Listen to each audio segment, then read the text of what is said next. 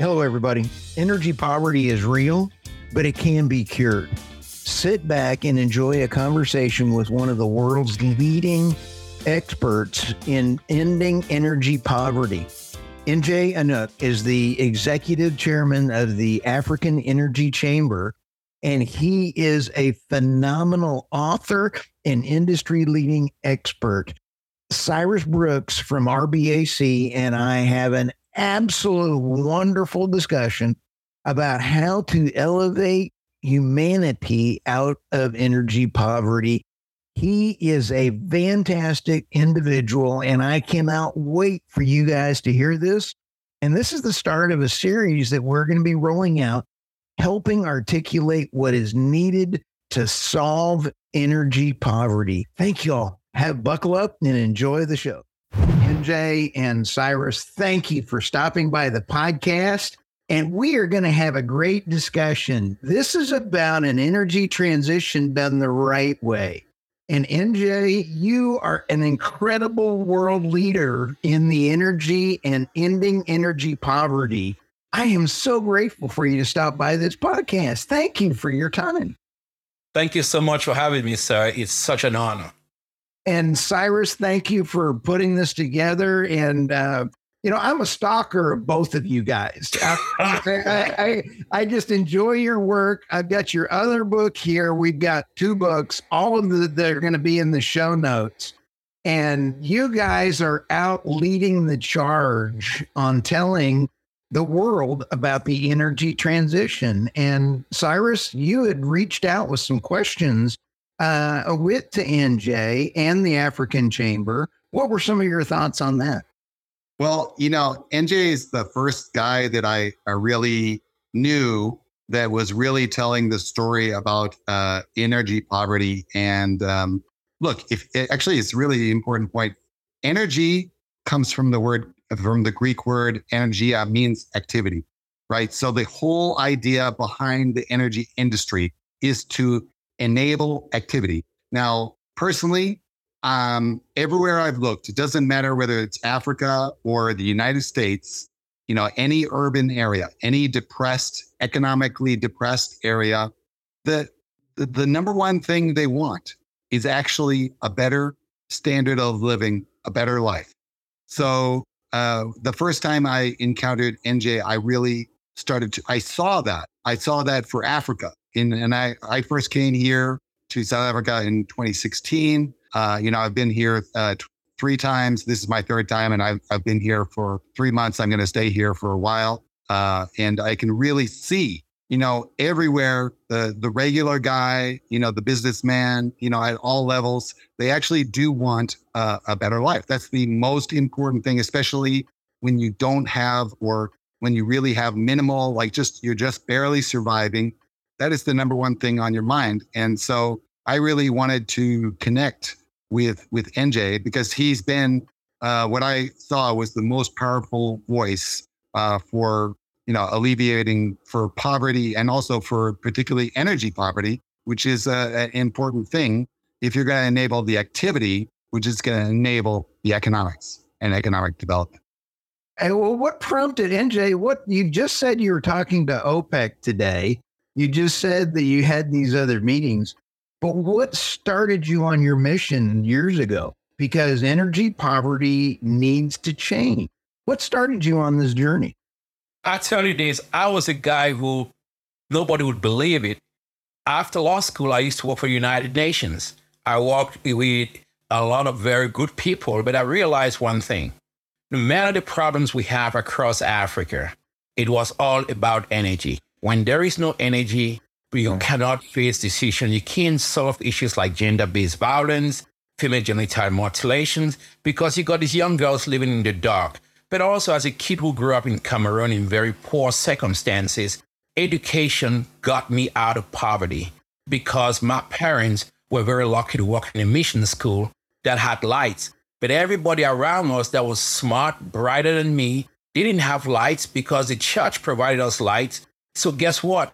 They got stuck. They never had a chance. So I thought the mission, faith, and the best country in the world, America, gave me a chance to have a better life and a great education. And what if I don't use all this knowledge and everything that America gave me to reach back to those who need burdens and barriers lifted, those that have been left on the roadside, and it became about energy. If I don't do that, and I only think about getting that next office on the 6th floor or the 20th floor, then that is a poverty in ambition. Then we're not living to that thing that I learned out of the United States, e pluribus unum.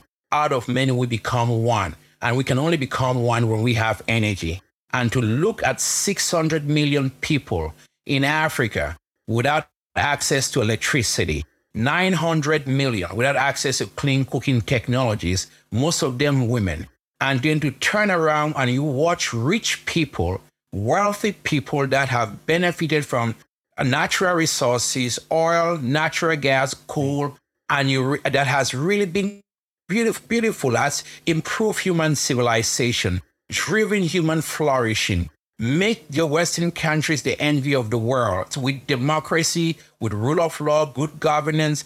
Why didn't I that to the poor, most vulnerable people coming out of Africa? I felt that is unjust, and we need to be a voice of reason for them and let them make their choices, let them use their natural resources to improve their communities. That became the work of my life. How cool. And you're standing up for Africa first. And that to me is the way it should be.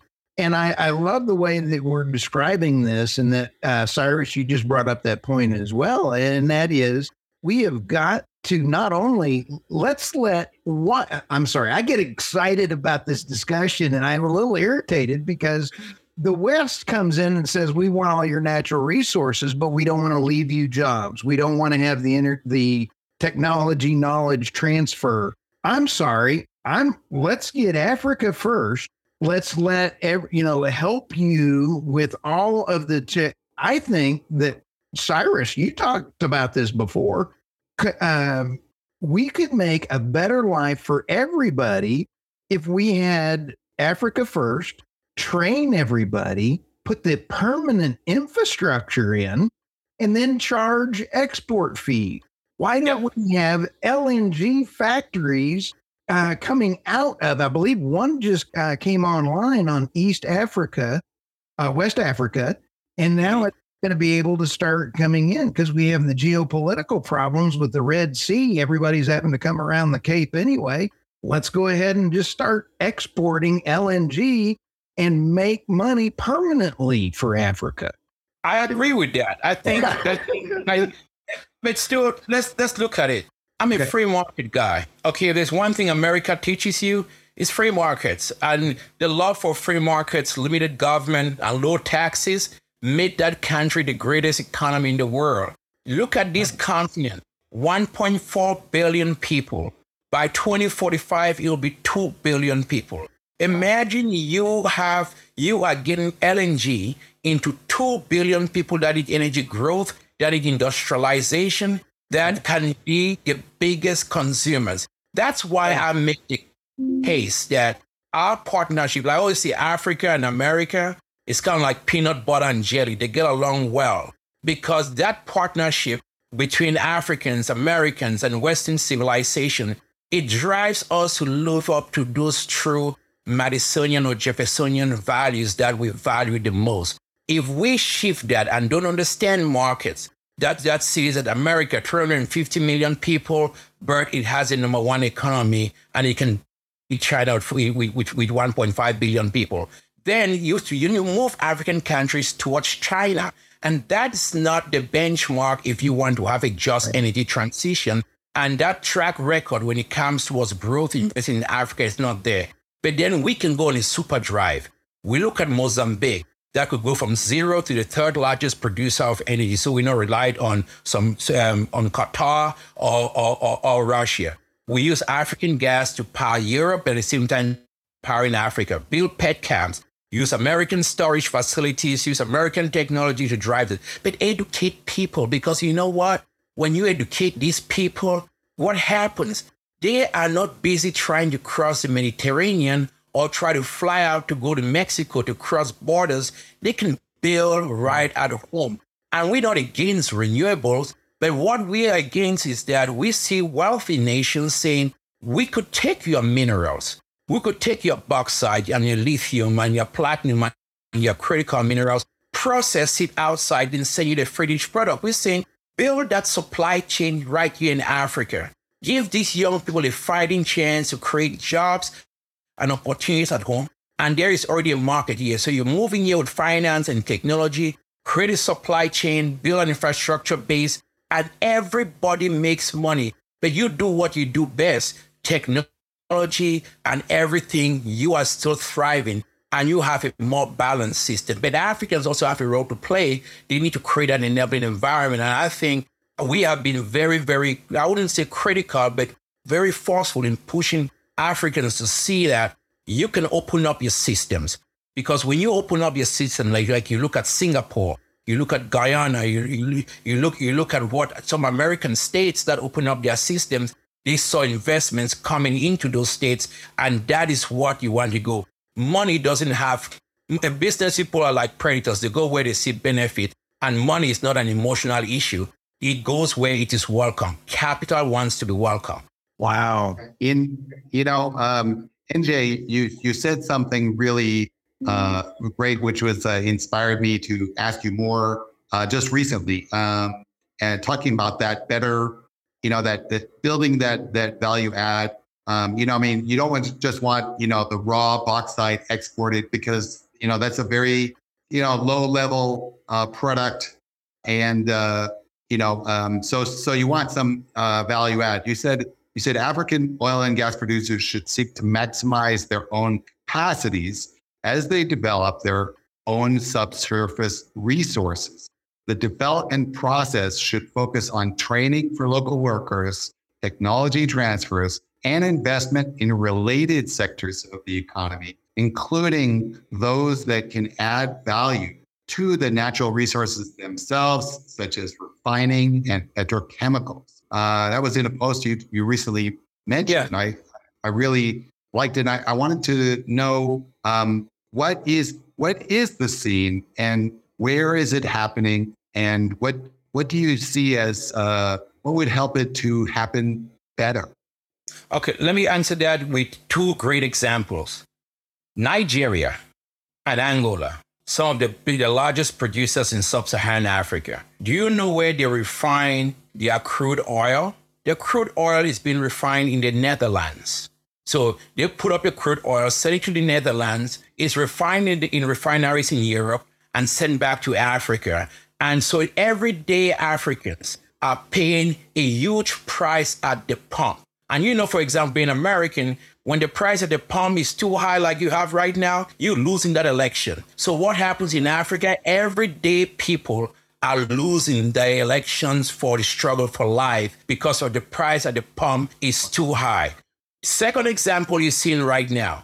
Most Africans don't know where Ukraine or Russia is, but they're paying the price for Ukraine and Russia fighting each other. You know why? Because a lot of the wheat and grain and rice that Africans purchase came from that Black Sea and from Ukraine and Russia. So guess what? The question you need to ask yourself is, what did Russia do as a country to become a superpower in developing in wheat, grain, and agricultural products? It's because after the Cold War ended, they imported 80% into Russia. They turned that around by using natural gas. This is the power of natural gas. They use that natural gas. They process natural gas, built petchems, a lot of it with American money. That had a lot of goodwill to Russia right after the end of the Cold War. They process natural gas. They built urea, ammonia, NPK, fertilizer plants, and those are key products to drive up agriculture. Now, turn around to Africa. Vast land in this continent.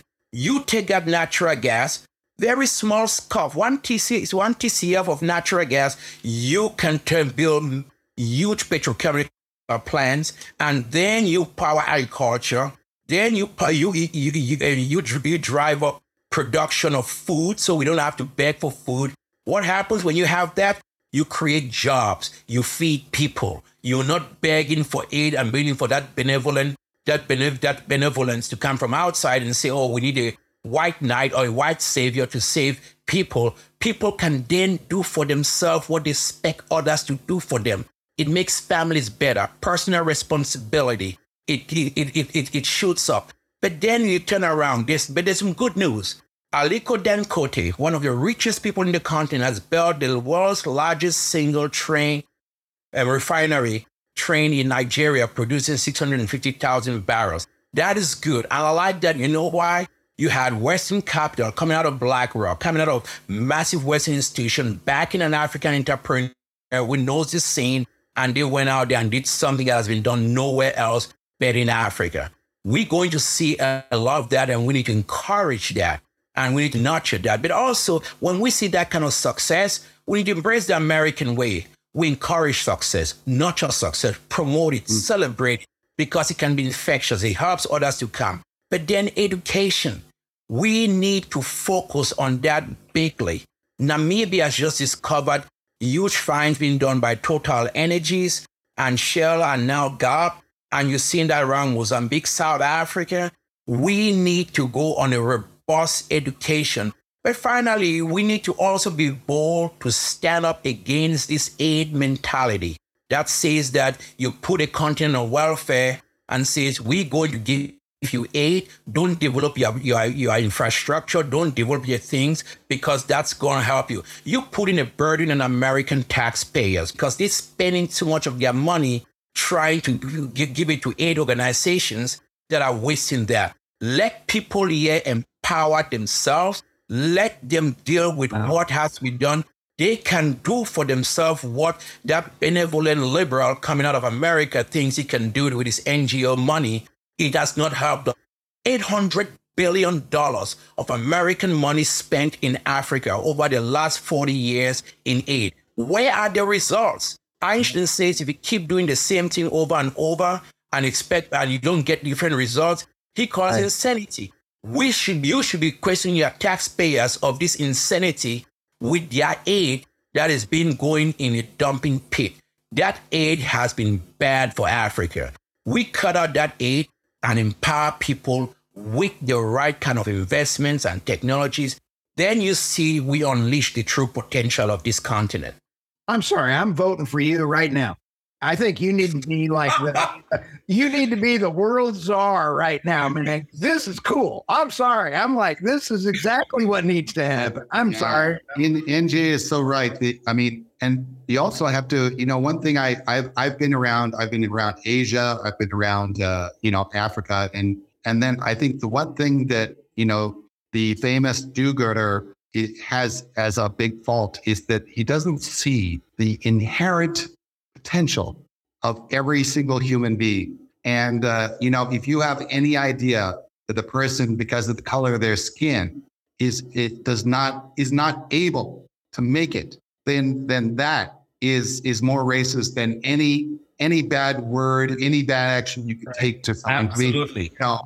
And if you act that way, and if you use government to act that way, it's absolutely a suppressive, oppressive thing that you could do on a person. So, I would like to see what you think is the biggest potential for Africans. Where are they winning? Where are they? Like, when we're training them, are they winning as petroleum engineers? I've been meeting some of those. I have met some of those in Texas. They find themselves in Texas, not surprisingly. But where are Africans doing well? Where are they? Where is the education? Are the training so far? Where are they winning? Yes, where they are winning. You're standing with one right here. There was an old Texan sitting in there at the store. I don't know if you remember him. Big old guy called Gene Van Dyke. Gene Van Dyke created Vanco. He was a wildcat explorer par excellence. He hired me, trained me. I was just a little country lawyer, and he got me knowing what seismic and 3D and all of that stuff in. And I'm right back in Africa, and I'm doing well. And why do I tell you this? A lot of Africans that came out of Exxon and Hess and Marathon and Occidental and many of the American companies that trained them, they are doing well, not just in oil and gas services. Nice. They are doing well in government because they came out of these American companies with something that is not found from most places: work ethic. It gives them the work ethic. That 4 a.m. in the morning work ethic. And it sends to say, it didn't matter where you came from. It didn't matter what community you are. You can still go out there and just be the best, because this went in there working with American companies, getting American training.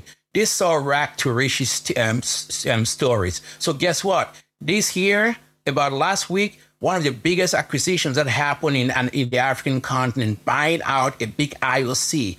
It became a very American deal.